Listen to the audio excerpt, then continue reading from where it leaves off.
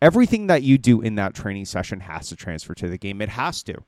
If you're doing something for the sake of doing something without it transferring into the game, you're wasting time, and it could be done at a much higher, better level. So when we talk about rondos, that is the most important thing that we have to consider when we're talking about it. Can the rondo that I am doing, can it transfer into the game? And if it can't, then I have to make that rondo better. Prepare for a soccer coaching revolution. Come with me on a journey to discover the latest methods, techniques, and tactics that will transform you into a more effective coach, player, or soccer parent. Whether you're a seasoned coach or a beginner, growth never stops.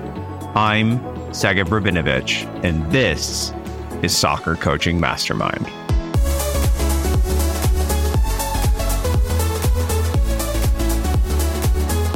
Well, it was pretty clear what everyone was talking about after this weekend, and it was the Chelsea City game. Now, to me, what was really interesting was the way that Chelsea didn't really back down. And I think a lot of teams, when they play against these possession juggernauts and teams that are supposed to be, these world-class and the best teams in the world, they're very happy sitting back and just kind of watching. And to me, that's not really exciting. And what I loved about that game, and especially Chelsea, was it just looked like they had a point to prove. And I think that goes down to really two players who were really at the center of all of this, and that was Raheem Sterling and Palmer. Okay, both of those are former Manchester City players. And look, I've never been in a professional, locker room with, in the middle of the game or before a game like that. But I've been in huddles before games where I've used to play for that team. And when you have a friend who also used to play for that team, you give the team a different type of energy, and you want to perform. And I think the rest of the team, they really fed off that energy throughout that whole game of these two guys who really came out there and proved a point. And that was, in my opinion, the most interesting part of this game. Now, there were penalties both ways. There was a little bit of, possession. I didn't think Doku had a really good first half. Can't really talk about the second half because I only watched that first half. But it just really looked like they were up for it. And that's, to me, one of the most important elements when you go into a game. You have to have that. It's not just confidence. It's the ability to go in and really want to show who you are. And that, I think, was what really made the difference this past weekend. We had 4 games. I thought we had 3, but we had 4 games this past weekend. Unfortunately, there was something wrong with the VO, with my subscription that I had to get fixed. So yesterday during the Zoom meeting, we watched the City-Chelsea game, right? So we watched that over, and I was able to watch that first half, which made it a lot of fun.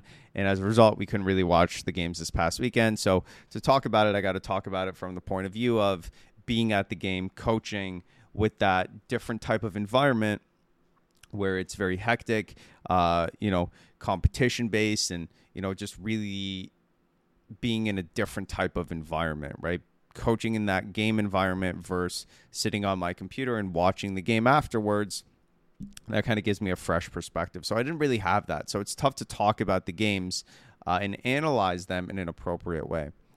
But our 2014s, we started with that new formation. That didn't work. We went back to the old formation, and then I thought we played a lot better. Our 2013s, who personally I thought struggled the most in the summer, they're actually performing the best so far this winter. They're very consistent, and all their games have been really, really good. Now, This weekend we tied, I think, or we might have lost 2-1. I'm not sure. There were so many games and they're all jumbled up. But it was a really, really good game. It was really exciting. I played against a coach that I knew, and just a really great 2013 game. And then right after that, back-to-back, was our 2012s. And the 2012s, again, same thing. Played really well, completely different than our first game that we played with that team. Played at a very high level. And we just kind of changed the tactics a little bit, and really changed what we wanted out of the game. And I think after that 2014 performance, it really, really helped. Now, the older team, 2010 team, they're the ones that are still struggling, and that makes sense. It's pretty much a brand new team with new players coming from a lot of different places, some that we've developed, some that have just come from, other clubs. So that team is still struggling. But overall, I thought it was a really interesting weekend. Now, while we didn't really win any games, our 2012s tied, our 2014s lost, and our 2010s lost, I look at weekends like that and the weekend before as positives, because if those things don't happen, it's very hard for me to just go and change things. And it's really hard for me to just kind of say, okay, we got to do something different if something is working.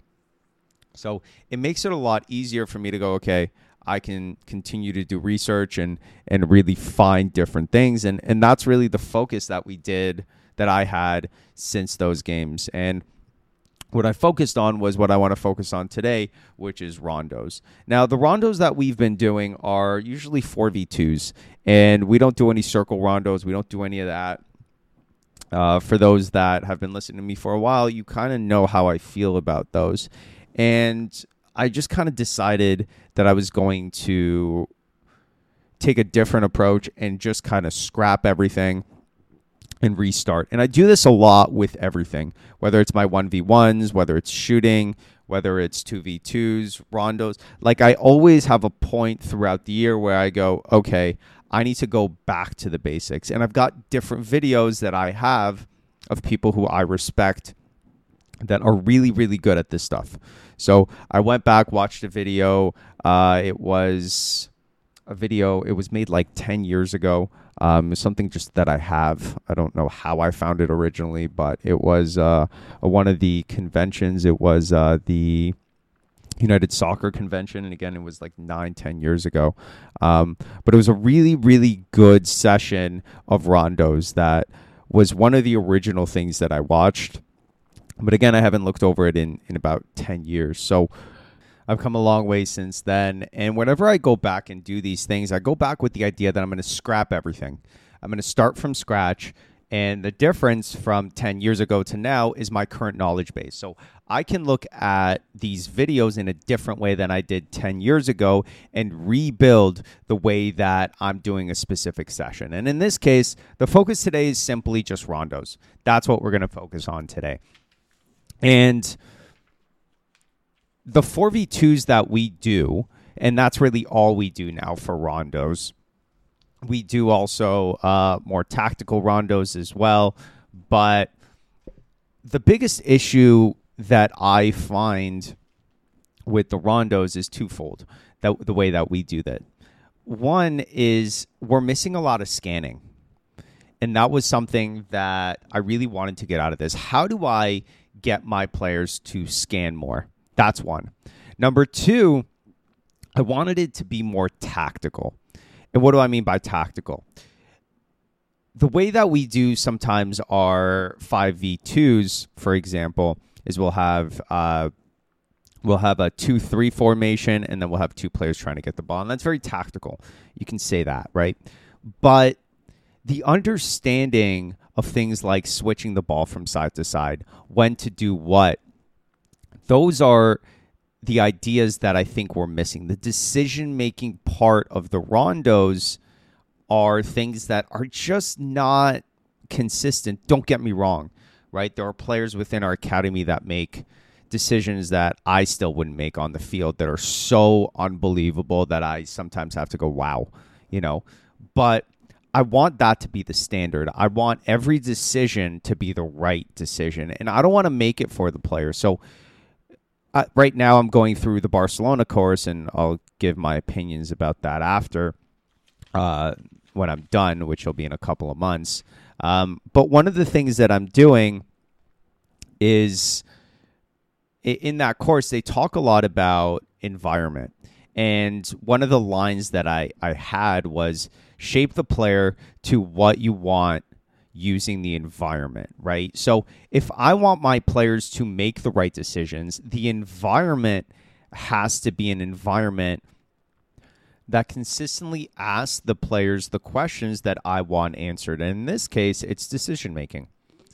So let's first kind of get that introduction into rondos, and then which I've done in the past too. But anyway, for me, a rondo is kind of it's simply a situation where we have an advantage, and that advantage is according to Barcelona, there's different types of advantages, right? But the one that I want to focus on is numerical advantage, superiority, sorry.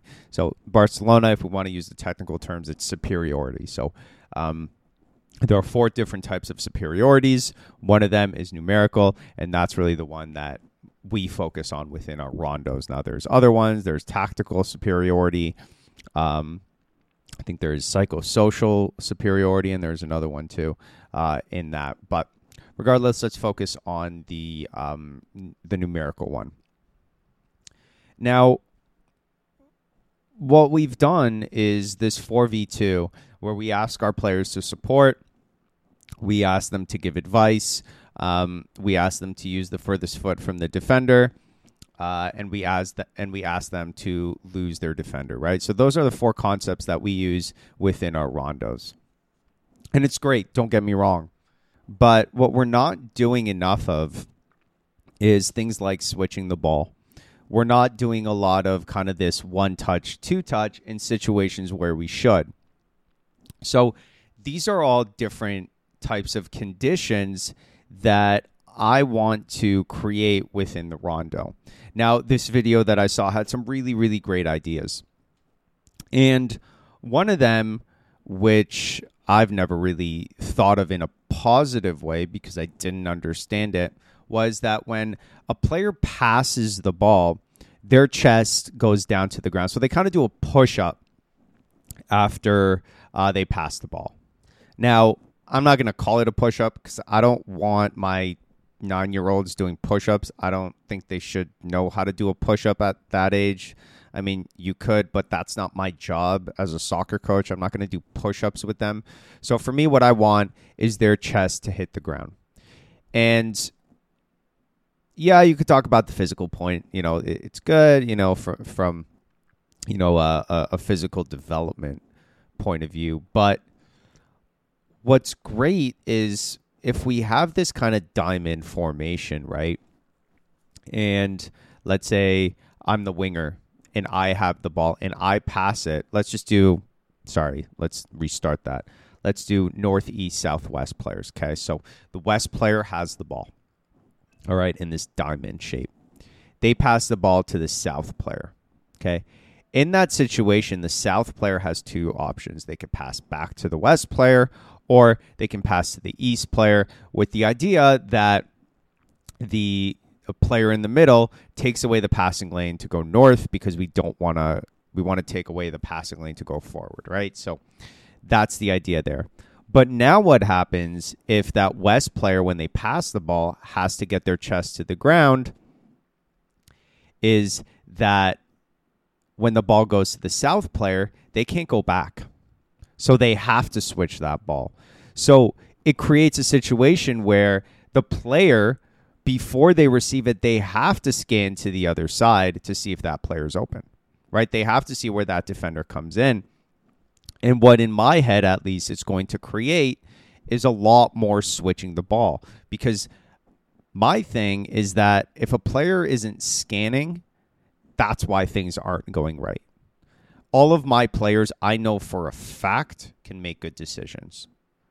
I know that for a fact. But the reason they don't is because they can't see the whole picture, right? If I gave an example, right, and I asked you to look at a painting, right? And in that painting, there was 3 dogs. And if we divide the painting into 3 parts, in each part, maybe a left part, a middle part, and a right part, there was a dog. If I covered one of the parts, to you, there would only be 2 dogs in the painting. And you might be able to describe that really well, every single detail. But if you can't see that 3rd dog, you're not going to be able to describe the whole painting. And it's the same thing in soccer, right? If the players aren't scanning the whole field, they might be making really good decisions with the picture that they see. But if they are not seeing the whole picture, then they can't make the best decision for the whole field. And they make great decisions with what they can see, but we want to expand that so that they can see the whole field. So that's one of the things that we're going to start introducing within our rondos. Now, one of the other things that we did actually in the warm-up for the 2014s, and I participated in it. So I kind of wanted to see how it was. And it was a lot of fun. We did it for about 20 minutes, and it didn't really feel like work. It didn't feel boring at all. There were some elements that I noticed my players were lacking, like communication, that this really promotes. What we did was we had 4 squares, okay, and we played 3v1. Now, the rule was that after 3 passes that you made inside the square, you would make a pass into a new square, and the whole 3 players had to move into that new square. So what does that do, right? First of all, it makes it more game-like. Why? Because we want our team to move up the field together. I don't want, and I saw this in our 2014 game, players are defenders who didn't really play defense before. They were staying back too much, right? So we want to understand that we're moving as a team. So for me, this is something that we've really never done with our rondos, and that's moving rondos. So with those 2 elements alone, right, promoting switching the ball, promoting the ability to move as a team up and down the field, that's fantastic already. But we're going to add more stuff to it. There is a pattern where now I want to get my players to think a lot more. So we could do something very simple of 1 touch mandatory, 2 touch mandatory, right? And that is, I think, a good introduction into really getting players moving, thinking a little bit off the ball. But I'm not happy with an introduction. I want this to be at a very high level. So what we want to do is create a pattern. So maybe 1-2-1. So what's a 1-2-1? Well, it's 1 touch, 2 touch, 1 touch, 2 touch. So it has to alternate every single time. So this adds a completely different element where the players have to think a lot more. And this is fantastic, right? Not only do they have to think about what is going on, right? Because now their scanning ability has to be at a very high level. Because here's what they're scanning for at this point. 1, they're scanning for the player on the other side, right? Because one player's chest down, right? And with this, I would probably do a 4v1, not a 3v1. We didn't do the chest down. That's not something I like to do on turf. There's a lot of research out there that is not conclusive. I want to be super clear, but it's still research on the effects on the rubber being inhaled. So I don't really want my players getting their chest down close to that rubber in turf. So we play on a gym floor, so that's not really a concern for us. Anyway, so let's say we're doing this 4v1. Okay, and the player passes me the ball. Now, that player, their chest is on the ground. They're out of the picture, right? So I got to scan for my teammate. Now, if that's the 3rd pass, not only do I have to scan for my teammate, but I got to scan for a different square that's open because don't forget, there are other rondos that are going on, right? So everyone's moving into different squares, so the picture is constantly changing, and that's what I think makes soccer so much more difficult than anything else, is because the picture is constantly changing, right? If you look at a game like football, right, when someone gets tackled, that's the end of the picture, right? The picture is then analyzed again when the players are on the line of scrimmage, right? And then the picture changes, obviously, when the ball comes out, but it's not consistent all the time. There are breaks. There are no breaks in soccer. The picture continuously changes throughout the whole game, right? So we have player down, right? Have to scan for my teammate who is on the weak side. Have to find a place down the field that's open, space. Okay. On top of that, I got to also think about, okay, how many touches did they take, right? So it's constantly scanning even before the player gets it, right? Because I got to see that player's first touch. So I have to see that player's first touch. I got to scan for my weak side. I got to scan for the open space. And then I got to scan back to see that player and that ball coming to me. So many different things within scanning alone. So that's one point there. And we can add to that and make this, I would say, at the highest possible level. And that's, we can have one player who has the ball with their feet and one player who has the ball with their hand. And the player with their hand, they're going to be tossing the ball, okay, to all the other players, right? So we have two balls going in the square, in the square. One player is passing, one player is throwing the ball. And now, not only am I scanning for weak side, not only am I scanning for open space, not only am I scanning for the player who has just hit the ground, right? Even though I shouldn't really be scanning for that player, to be honest, because I know that's what's going to happen. So in fact, not only am I scanning for him, but I'm scanning for our fourth player, right, to see if he has a passing lane. Now I have to scan for the ball in the air, right? Is there a ball coming at my face? Is there a ball coming at my chest? Is there a ball coming up, to my thigh, right? Like, is it coming outside? So I have to move to catch it.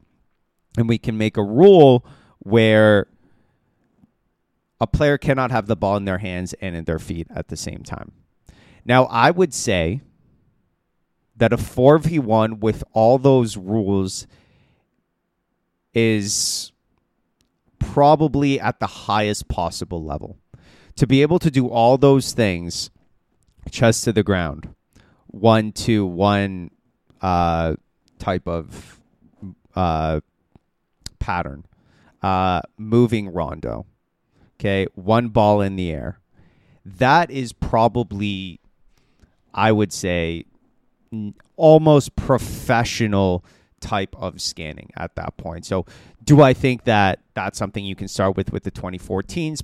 No, no chance, right? But what we can do is we can make that square easier so that we can do those things and we can build up to it.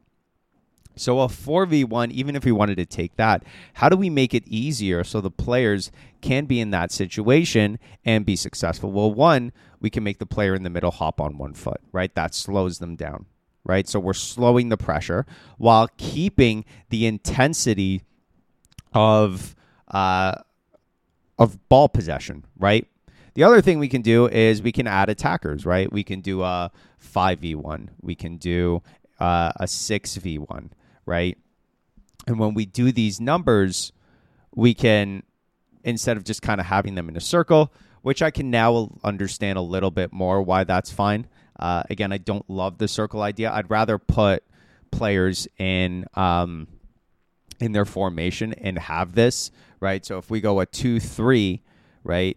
And then we have, instead of squares, we have rectangles where players are moving and they can move up into thirds, right? So we have a giant rectangle split into threes, smaller rectangle. It kind of makes it even more like the game because we're moving up as a team. We have to after 3 passes, and we're in our formation already. So it's all great, theoretically, right? And we got them to such a high level, but it's great that we have a goal, right? And we know where we're going, but we got to figure out the route that we're going to take to get there, right? So we can't just first session start piling on these different constraints in the game. We can't do that. That's not going to work. So we got to build to it. So how do we do that? Well, here's how I'm going to do that. I'm not saying this is the best way to do it, but this is how I'm going to do that. So we're going to divide the field into 9 rectangles or squares. How do we do that? We make thirds. So final third, middle third, first third. And then within each third, we're going to divide that specific third into a third. So you've got 9 rectangles. And instead of playing the long way, we're going to play kind of the short way. So we're playing from sideline to sideline, but that's going to be my field eventually. So at the start, we're practicing on a gym floor. So it's a very small area. We're actually going to work within 1/2, right? So it's going to be a very small area. So we're going to go 3v1 in each rectangle. And from there, what we're going to look at is the first part, which is after 3 passes, can we get to another square? So I want the players moving. I want them to start the session with the understanding of scanning, looking to move and moving as a group. That's going to be really the focus, right? We want everyone to move. We want everyone to scan and communication. In that 3v1, that's going to be the environment that promotes that. My coaching points for that 3v1 are really going to be focused on passing and receiving, but mostly passing, because we're going to be doing a lot more 1-touch, 2-touch. So what I'm looking for in this situation is really the contact with the ball, and I'm going to focus on everything that has to do with the contact with the ball. For example, hitting the middle of the ball, which part of the foot, what to do with your belly button, right, facing which way the belly button faces, right, because, that's another way of kind of saying hips, right? So that's what we're really going to focus on with 3v1, with the goal that by the end of this 3v1, everyone gets at least 1,000 touches on that ball, meaningful touches. What does meaningful mean for me? Meaningful for me means that there's pressure, it's not overwhelming, we can see success, and that the players are actually able to, with 1 touch, get the ball to where they want to go. And if they can get the ball to where they want to go, then that to me is success. And we're looking for 7 out of 10. So of the 10 passes they make, 7 of them are successful, 3 of them are not. Okay? So that's really what we're looking at from that point of view. From there, we can start to give more players. So we want to have more players now in each square so that we can start to introduce these other parts of the game. From there now, we can use the thirds and have each group in a different third. Again, we're playing sideline to sideline, right? So here what we're going to have is a 5v2 in a very small square. And now we want to introduce all these other concepts, but we're going to take it slowly. So first we got to think about numbers, right? So if we're going 3v1, okay, the question is, how do we go from a 3v1 to a 5v2? Well, there's 4 players there, and then there's 7. So we want to create 8 players because we want to bring in 2 of those rondos together. We'll have one of those players go out and do a different activity. So that's something that I'll talk about, I think, in a different podcast. But essentially, one player goes away, and then when they're done that specific activity and they're there with another coach, then they come back in and they have to take a spot of someone else. So that also gives another element of scanning, rotation that we're going to add. But for us now, what we're doing is, remember, we're in a specific third of the field, and we're moving essentially from the left side to the right side, okay? And what this does now is we're going to be in a very small space, so quick ball movement. There isn't really a lot of opportunities for 1v1 moves, deceptive dribbling. It's all going to be 1-touch, 2-touch. So we're going to leave them in that environment for a little bit, that 5v2, where they're playing 2 back and then 3 players with 2 in the wide space, 1 in kind of that middle area roaming around. Now, we want to give these players a lot more freedom to move around. And we're going to do that because it's going to create kind of like a total football type of atmosphere where players are going to be taking other players' positions and that type of thing. So I'm okay with that. And then the first thing that we're going to introduce is we want to start, again, go from simple to hard. So let's start with that one touch, okay? From there, then we go into 1-2 pattern, right? So one touch, two touch, one touch, two touch, one touch, two touch. And then we're going to stop that because the players at that point should be doing decent. And then we're going to reset again with that chest game. Okay, so when a player passes the ball, they have to hit the floor chest. Okay, and the reason that we're starting with that 1-2-1 is because I want them to get into the habit of this one touch, two touch in this environment. Now, when we watched the Manchester City game, what we really spoke about was the understanding of one touch, two touch, and when we dribble. So we dribble in space. If we don't have space, we shouldn't really be doing these 1v1s. So because the space is so small, again, creating that specific environment that we're working on, that's the environment that they're going to be 1-2, 1-2, 1-2, 1-2. Then we're going to add the chest. And now the chest, when I do that, I'm going to take away that 1-2. So I'm going to say, I'm not even going to talk about it anymore. I'm just going to say, okay, after you pass, you must get your chest to the ground. Then I'll stop to talk about why that's important, right? So the ability that now we can't go there, so we have to look to switch. And then we're going to continue that for a while. And throughout this whole time, players are moving up and down the field, right? So from the first third to the second third, middle third to the final third, right? So there's that continuous movement. Chest to the ground, we're forced to switch play. And the two players that I want to focus on are obviously the player receiving, but I want that center midfielder to play an important role.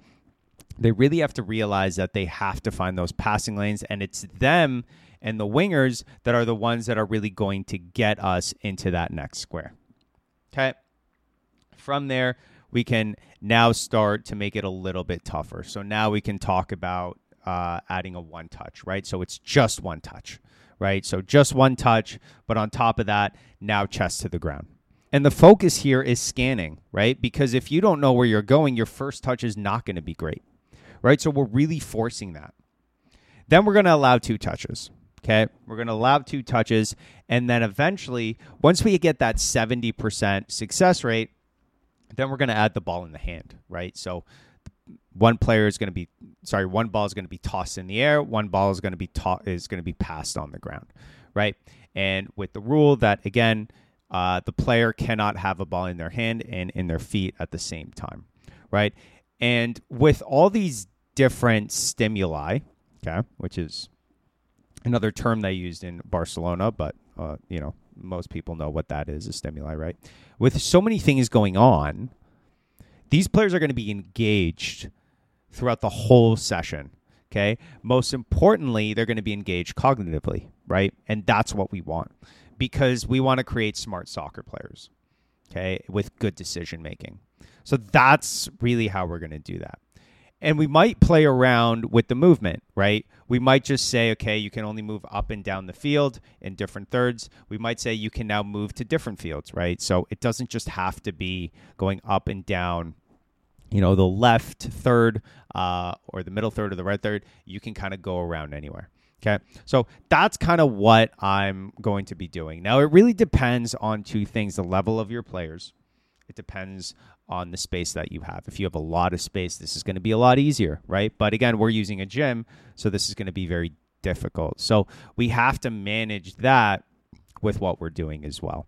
So we'll probably use a little bit more than half of the gym to do this. The gym is decent size, and I think our players should be okay in a 5v2 in that environment. But again, as coaches, it's your job throughout the session to make sure that the environment shapes the player, right? And if it's not, then you got to look at tweaking the environment. And that might be making the rondos bigger. It might be making the rondos smaller. It might be adding defenders, taking away defenders. Maybe the 5v2 isn't working, so we go 5v1, right? So maybe that 5v1 isn't working. So we talk about hopping on one foot, right? So it's really up to you as a coach to see the success rate. Is it 70% pass Or if it's less than 70, let's get it up to 70. Well, this weekend we have 3 games, our U9s, U11s, and our U13s. So that's 2015s, 2013s, and 2011s that are playing. And the U9s, the 2015s, they're really a new team, and they're struggling. So it's going to be really interesting to see how they do this weekend.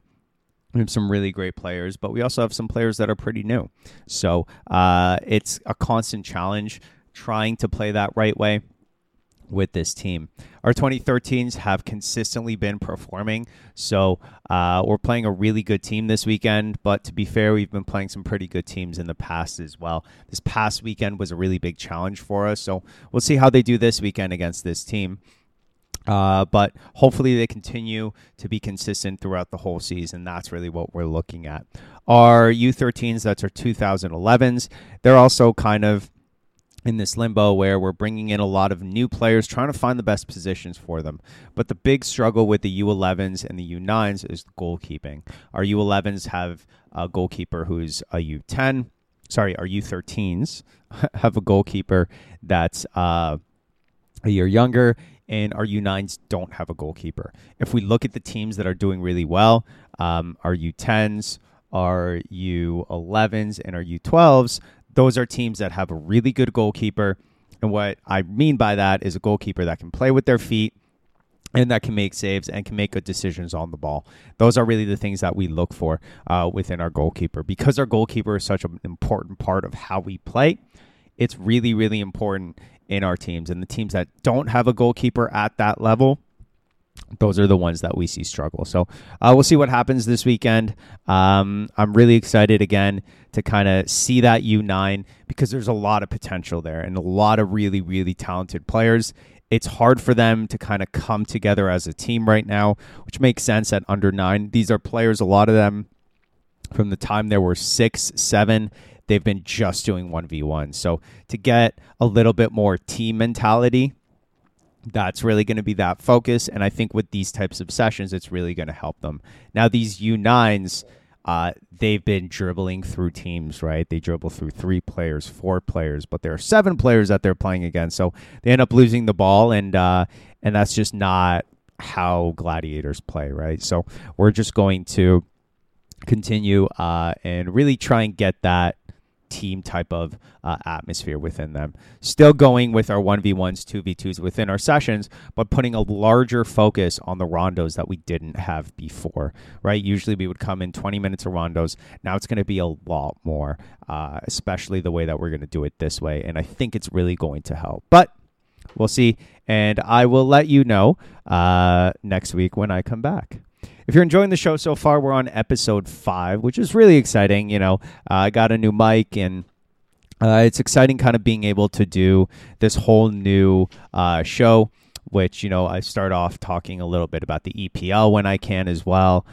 Just some things that I wasn't able to do before. So it's really great. I'm really excited for the future, and I would love your help. You know, we grew together with Coaching Soccer Weekly, and I would love it if you could just share it with a coach, give a positive review, something that will just really help the show move forward. And if you can do that, I would be so grateful. Yeah, we have our Facebook group, Coaching Soccer Weekly still. Eventually I'll change the name there too, but right now we're still going to keep everything else the same. So if you're looking just to support the show, just tell someone else. That to me is the biggest help for me right now. So thank you so much for your support. And until next week, enjoy the journey, enjoy the moments, but most importantly, enjoy the game.